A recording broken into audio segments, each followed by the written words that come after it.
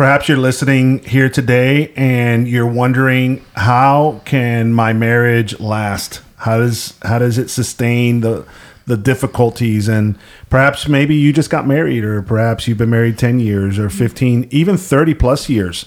As our team here, Susie and I have been married 29, and Roland and Tammy 29, and we've told our story. We got married 2 weeks apart from each other, but what sustains a marriage, and then also what legacy can we leave for those behind us in those marriages? And I think too often today, people aren't willing to work through the struggles to be able to sustain this marriage, to see how it comes out on the other side. I know for us, many times we've done classes and we've had people tell us that have been married 30 plus years, I wish I had this message 30 years ago. And so today we have Sally Meredith, one of the founders and co-writers of the Two Becoming One resource that we're sold on it, Sally. Our team is sold on it, and we want to tell everybody about it. And so stick with us as we have a conversation with Sally, even from a widow's perspective, after 54 years of marriage. You'll be blessed. What started as a question, God, you created marriage, can you make it work? Soon became a statement, God, you created marriage, you can make it work. Thank you for joining us on the Christian Family Life podcast, where we get into the good, the bad, and the ugly in our marriage relationships and mine God's word to see what it has to say about it. Welcome to the Christian Family Life podcast. I am Susie, alongside my husband, Gio. Hello there. And our partners in crime, aka Friends for Life, Roland and Tammy. Hey there. And we are so thrilled you have chosen to join us to listen to this podcast, to glean some incredible knowledge that you're going to gain after hearing the conversation with Sally Meredith. Sally, we are thrilled you have joined us. Thank you. And we get the privilege of asking questions about digging deeper and finding out, as Gio referenced earlier, about what sustains a godly marriage. And so let's just get right to it. I know that in your blog that you wrote for us that we're going to be publishing soon, you mentioned that when you and Don started dating, it was just 6 weeks prior to marrying. Can you give us a little backstory on that? Because 6 weeks is not a long time. So can you give us a little more info? I can. Don and I met in the summer of 1967. I had been on Campus Crusade for Christ staff for 4 years.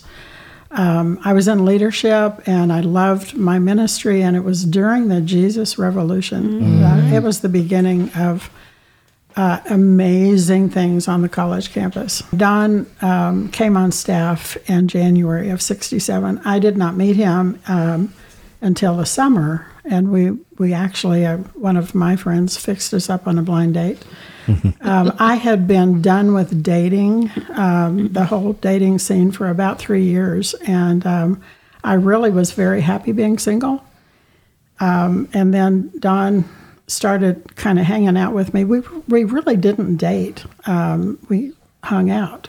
Didn't kiss, didn't hold hands, nothing. And so we just enjoyed each other. We were just hanging out. So I wasn't thinking anything seriously, and I don't think he was either. So I think he had finished the dating scene, as many of us in Crusade had done, and we were happy being single. So as we were hanging out, should I go into this? Tim, you can cut anything out you want. No, go ahead. Don looked at me one day and he said, "I don't think I could ever love you." And I looked at him like, Oh, wow. Well, that's honest.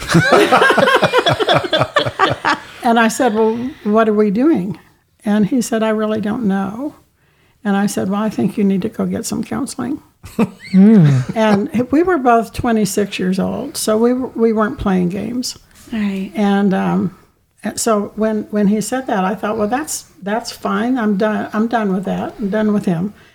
And so he went to get some counseling and came back about 3 days later, and he said, "I don't have peace about not dating you." And I said, "Well, tell me about it." And I said, "We're not kids. And we're not playing games. This is not a game. We either move toward permanency or we don't. And he said, I know. But he didn't tell me he loved me. We had not said anything like that, and we left each other. Went home to, meet with our supporters, and he called me on the phone, and he said, I want you to pray about something. And I said, okay, what? He said, would you pray about marrying me? And I said, I already have. And he said, what's the decision? And I said, yes. So I said, well, we can't get married till next summer, and this was in August. And he said, no, how about December? And I said, no. So we didn't know what we were doing. And I got a friend of mine involved, Robert Andrews, and Robert kind of talked both Dawn and I into getting married within a month. And and it was crazy, but we pulled it off. I borrowed everything, borrowed my wedding gown and all the bridesmaid dresses, and told the bridesmaids they could be in my wedding if the dresses fit. Oh, wow. So it was crazy. So we got married in football season. Well, what Dawn and I had not discussed in our 6 weeks of hanging out is that he was an incredible football fan, and I could have cared less about football. So we got married on a Saturday. He was late to the wedding. Oh. Because he got involved on television on some game. I don't even know what it was, but after we got married, and it was a short wedding in those days. We had a cake and candy in the basement, mince and peanuts, right? That's it. And he was anxious to get out of there. Well, I thought he was anxious for the honeymoon night. Well, he wasn't. So we got out in the car, and he started turning the dial. And I said, what are you doing? And he said, I'm trying to get the score to the Texas game. Well, I didn't get it. I still didn't get it. But we were in Colorado, and, the television and radio was minimal in the 60s. So anyway, we were driving up to Vail, and he said, oh, there's a motel with a TV antenna. And I thought, okay, he's anxious. It wasn't for me. We got to the hotel. He whisked me through a buffet dinner, and I went into the bathroom to change my clothes into a nightgown, and got out, and he was talking to his aunt, long distance, on the phone, and Texas lost. And that was, Don's from Texas, and he was literally sick to his stomach. And I had no idea what was going on. I just thought, gosh, this guy must be nervous. But anyway, he wasn't nervous. He was sad.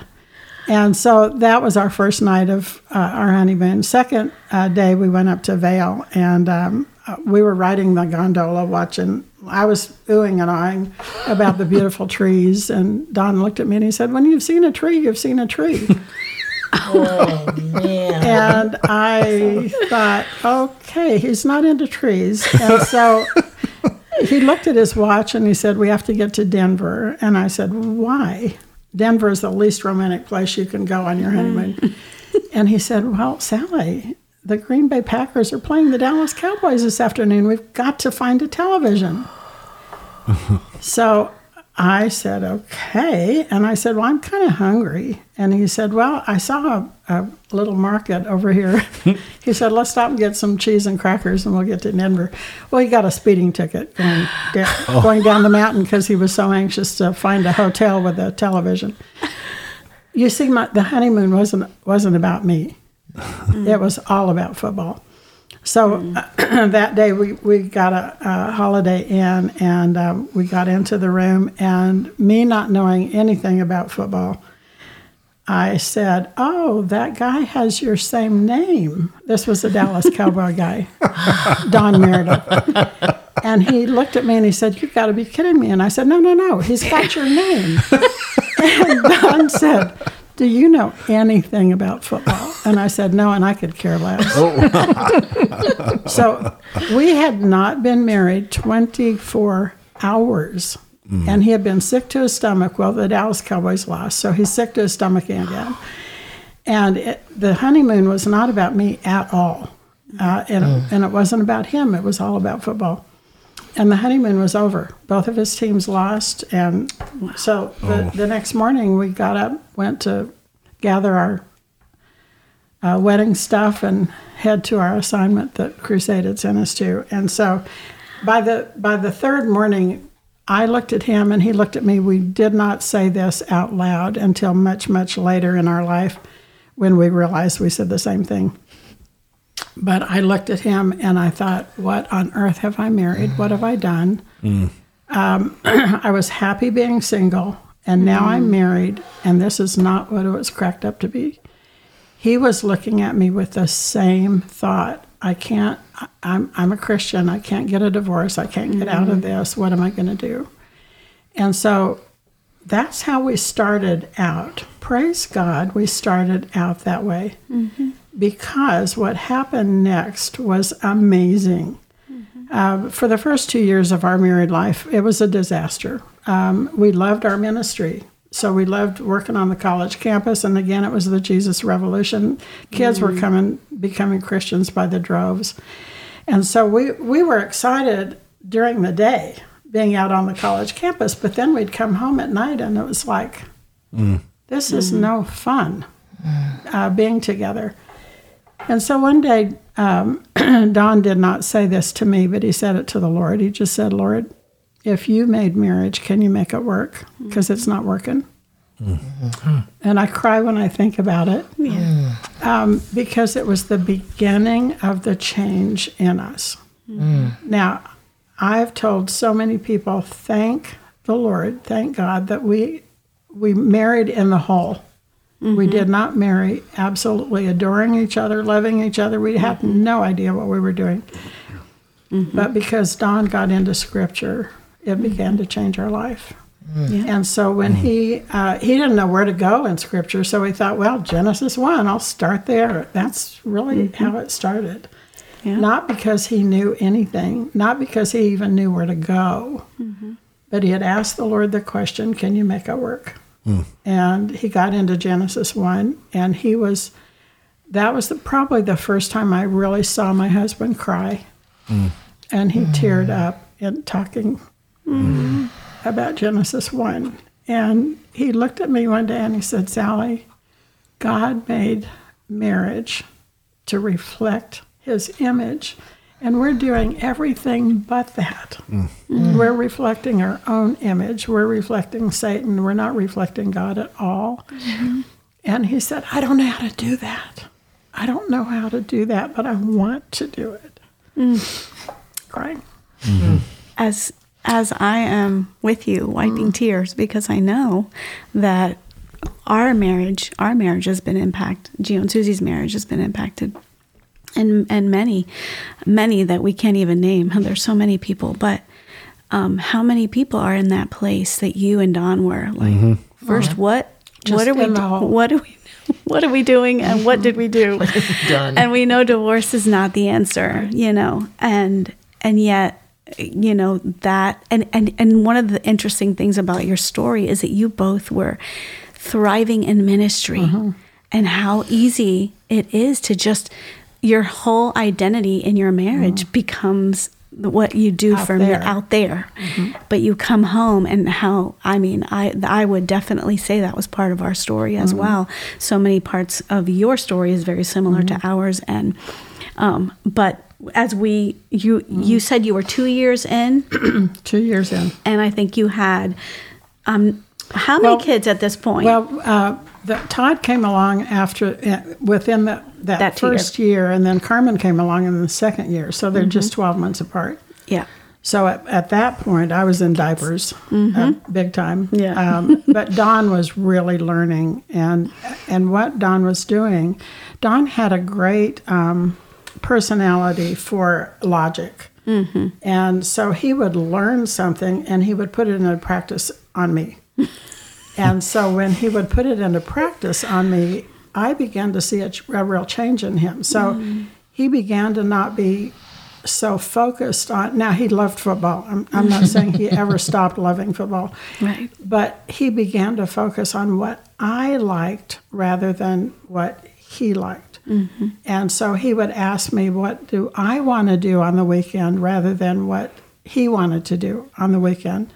Now, like I say, he never stopped loving football. I think that's important for people to hear. Yeah. Right? Yeah. He didn't change, but what he began to do is think about me more. Mm-hmm. And that whole issue of reflecting God's image as a couple, we were, and I visualize it, looking into a mirror and seeing Jesus Christ as a couple, or looking into a mirror and seeing us back to back in division. And the first 2 years of our life, we were back to back in division. And we began to see each other coming face to face with Jesus Christ in the middle of us in that mirror. And often when we would have a spat, which we did regularly, we would go back to that vision, and he would say, you know, we're really not reflecting God's image right now. And boy, did that convict both of us. And of course, I thought it was always his fault that we weren't. And usually it was, no. But that second principle, reproducing that image in children, we had just had our first 2 children when we were convicted that if our marriage isn't a godly marriage, how on earth are we going to expect our 2 children to grow up not only loving the Lord, but how do we expect them to get married and have a good marriage? So it really began to convict us on what is a relationship all about with our children, and loving them by faith as well as loving each other by faith. So that's that second part there was that Don loved me by faith, not by performance. And so we began to apply that to our 2 little tiny kids at that point. We went on to have 4 children. But as each one came along, we were very convicted. How are we doing? How are we reflecting God's image to our children? And then that third one was that we're in a battle. And Satan wants to destroy marriages. And we realized early on that had Satan had his way, we would have never had a good marriage because we were so different. And God intended that. God intended the differences in marriage, but we didn't know that. So we began to learn about spiritual gifts. And Don began to learn how I was gifted and how I was wired and what made me happy. And he began to focus on that rather than changing me how he wanted me to be. And I remember one time he looked at me and he said, "Do you have any goals?" And I said, "I have no idea what you're even talking about." And he said, "Well, do you have a 5-year plan?" And I said, 5-year? I don't even know what I'm going to do tomorrow. But he was very goal-oriented, and so he had these plans that often came about. Well, I never had a plan in my life. And so, but he began to love me without my plan, without having a plan, and that I was flexible with his plans.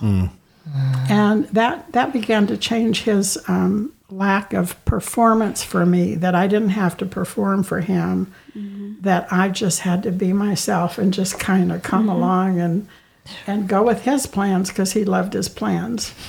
And I began to see that those plans were exactly what I needed because I wasn't goal-oriented.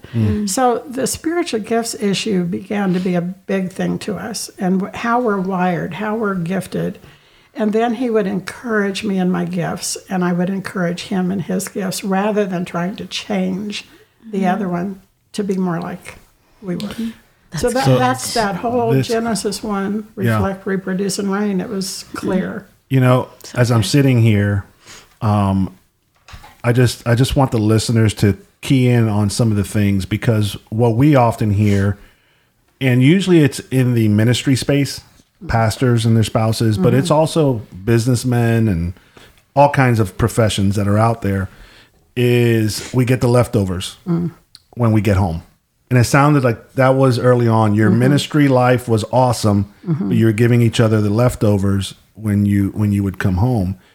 And just what you shared, Sally, the beauty of allowing, and I truly believe God's word is inspired, and that's what we lean on. But God used the both of you in the midst of those trials to birth something out of Scripture, starting with Genesis 1. And I always thought he said, Sally, I'm going to go to Genesis 1. I'm going to prove to you what a good wife is going to be. That's probably how he started. But I think it's so good to hear what you're saying right now, because most people would have just walked away at year, I don't even know if year 2, maybe even earlier. But sharing those faith principles to help us to be reminded of why we're married. It's a greater purpose than just, we just do life together. We liked each other, and then the hard times come, and then you have nothing really, no basis to sit on or to stand on, I should say. And I would have to say love for us, we had no idea what that was because we didn't know each other.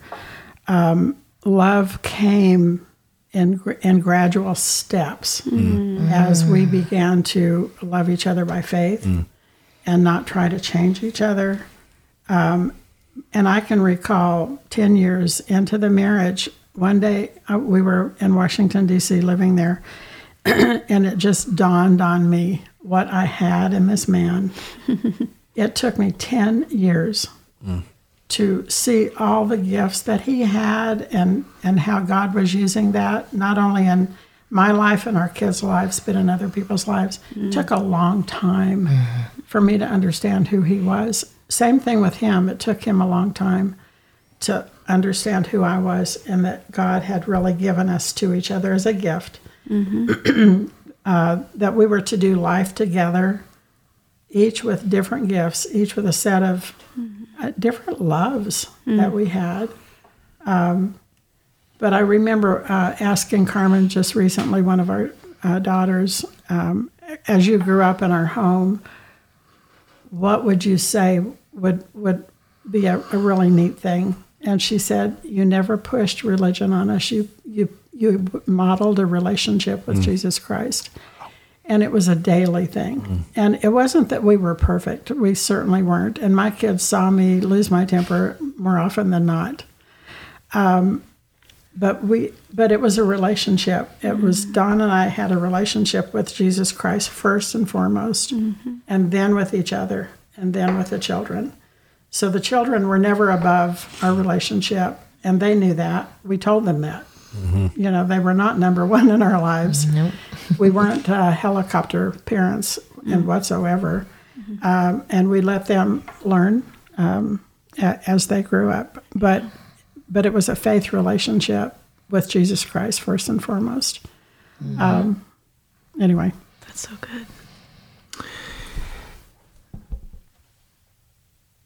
I'm trying to jump in, and you just process, right? Like you're just being reminded of the many conversations that we've been able to have as Tammy and I, along with Ju and Susie, were able to have such a great relationship with you and Dawn, and the way that you guys mentored and discipled and have shared these principles throughout the years, and then to think about how we've been impacted by them. I remember Dawn, to your point, as he looked at Genesis 2 and he thought, wow, as sure as God brought Eve to Adam, God brought Sally to me. And then as both of you were able to embrace that, as sure as God brought Eve to Adam, God brought Dawn to you. And I think about his statement that early on, if God had allowed him to pray a prayer where God would change you, but then to experience so many years later, be thankful. Thank you, Lord, that you didn't give me the option of the prayer, and that you didn't answer that, because how you made Sally is exactly what I needed. And so, what a testimony to be able to, from a widow's perspective, be able to reflect back on the challenges that God brought you through, and the opportunity that you had to be able to, by faith, love one another and then model that for your children. I think as we it's funny. I thought about singles. I thought about how many singles are out there that maybe, so it's never prescriptive per se, right? I think sometimes we give our examples and we think that we write this prescription and people need to go and do the same thing. But I do think that it's descriptive in the sense of, I mean, you guys knew each other and you dated for 6 weeks and you got married and you had some pretty honest conversation. Don, go get counseling. And he obeyed. I love it. Yes. But then coming back and he got married. I mean, I think there's a lot of single people out there that have a desire. And if God's given you that desire, delight yourself in the Lord and he'll give you the desires of your heart. And it could be that you've got that person right in front of you, but you've got this checklist and you feel like they don't check all the boxes. But I think it's pretty obvious that you guys realized early on, oh man, you didn't check the boxes. But fast forward, and when you began to realize, oh my goodness, there's all these boxes I didn't know I needed. Exactly. But God did. Yeah. I think that's one thing that sometimes, I'm not sure that this is going to come out right, but I think back to when 32 plus years when we started dating. If I had the checklist, you know, and you did, it was in your Bible. I saw it. And you make it all nice and pretty, and you put it on your mirror, and you pray for it daily. Like, I don't think you would have. Like, I think I would have come up with a list that I don't know that anybody could have checked the boxes. And vice versa, same thing. Me for you, probably. I kid, but the room to grow. You know, I feel like sometimes people miss out because you're a nice guy and all these things, but you're not X, Y, and Z. You don't, you know, I love the analogy of find someone who's running after God and then you run after God and you'll meet up to, like, I love that. I mean, it's ideal. But I just remember when we started dating, my mantra was, if it can be worked through, then work through it. If I come across something I can't live with for the rest of my life, then that ought to probably be a red flag to say go elsewhere. But other than that, I feel like that just gave room for us both to, you know, grow. And it kind of sounds like that's what it was for you. I love, Sally, the statement that you made that of how different you were, but God intended that. That wasn't a mistake. It wasn't like, you know, bad choice here. Now try to make amends. But he intends for those differences. Right? Yeah. I just think that's beautiful because I've talked with a lot of ladies that said we're just so different. I just don't know if this can work. And praise God, they're different. That's a good thing. Yeah. You don't want to marry somebody like you. You do not. That would be boring. Think about that. I know. I think about that. Well, and that's a lie. That's is a lie. the lie. And there's so many lies that come at us. Yeah. And it's not just in the first couple of years. It's all the way through. Yeah. All the way through.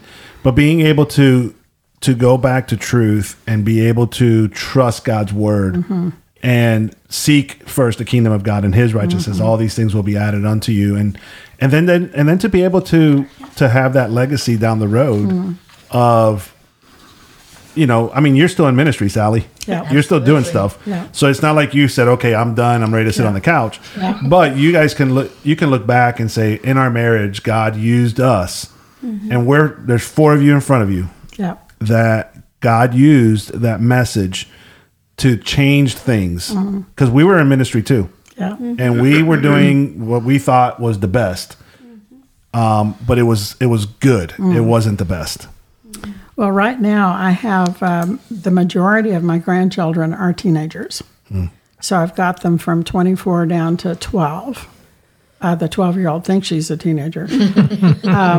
But all of them are at the age where they're either dating or they're not dating. They're looking forward to marriage. And so right now, this has been an enriching time for me as a grandmother to really talk to them. I've told them our story, and they all laugh, and they had no idea. They just always thought Nana and Poppy always loved each other, right? They had no idea our background. And so Jordan, the other day, he said, Nana, would you please write this down? Because not only do I want it for myself, I would like it for my children. When they come along, they want our story. Yeah. And so I am writing our beautiful. memoirs. But it's because the grandkids they think it's funny how bad it was when we got married, and they're hoping that doesn't happen to them. But it's really been interesting just this summer, just to talk to the teenagers about marriage and what it's all about, and what it's cracked up to be and what it's not cracked up to be, and how important Scripture is, and how important it is to, Susie, as you say, to run after Jesus, to constantly put him in the forefront. And that's what I'm trying to communicate to all the grandkids, that Jesus has to be number one. Yeah. And they're going to marry somebody very different from them, and praise God they will, because they need somebody that's different from them. I love So I think that's, a very important concept, that we don't marry somebody like ourselves. And that would be terribly boring. I remember when Don received the cancer diagnosis, which we should probably link the video to the podcast, because Don shared a few things. I was remembering as you shared the beginning years of your marriage, Don used the word you would spark one another, and it wasn't positive. Oh, even to the end. I sparked. Our whole life, I sparked. You sparked each other, but there was a transformation. No, he didn't spark me. No. But there was a transformation because at one point that sparking is the visual of you were bringing out the worst in each other. But there was a transformation by faith in God's word, where you embraced the design, God's design in each one, and you started to bring out the best in each one. And you said it wasn't fun. But again, the transformation brought fun. I think about how, your testimony. Hey, Don was fun. He was a member of the roller coaster society. And I think about all the conversations with Don. Gio was with me in this one conversation where we were talking to Don and what it was like to be confused with the Don Meredith. Yeah. And I think he felt like he was the Don Meredith, and the other guy was just some other guy, because he said, yeah, I used to get Don Meredith's phone calls. Yeah. He said, and he used to get my mail all the time. So it wasn't that Don got his mail. It was that the quarterback, Don Meredith, got his mail. Well, they actually banked at the same bank. That's So we often would get the other Don Meredith, and we thought we had a lot of money. And he thought he was broke. Man, so many great stories, and I love how you guys have been transparent though and sharing those early years, because sometimes people don't want to share them, but that gives a lot of people hope. Yeah. Because if the authors of Two Becoming One went through that, then it's okay. We all go through our trials. Just don't believe the lies that come from Satan. And Sally, this is what I got to say, and I may speak for all of us here. I don't know, but your tank is anything but empty. You've got a full tank, and thank you for spending that time with us, for blessing these the people that are listening to the podcast, but yet what God's still doing in and through you. Yeah, I had a dream not too long ago. Well, I've had several dreams of Don since he left. A couple of them were really sweet, kind, very comforting. But then I had a dream, and I think this is an important dream. In my dream, we were arguing. So that never ends. even after he dies, you're arguing in your dream. So we were arguing, and when I woke up, I had no idea what the argument was about.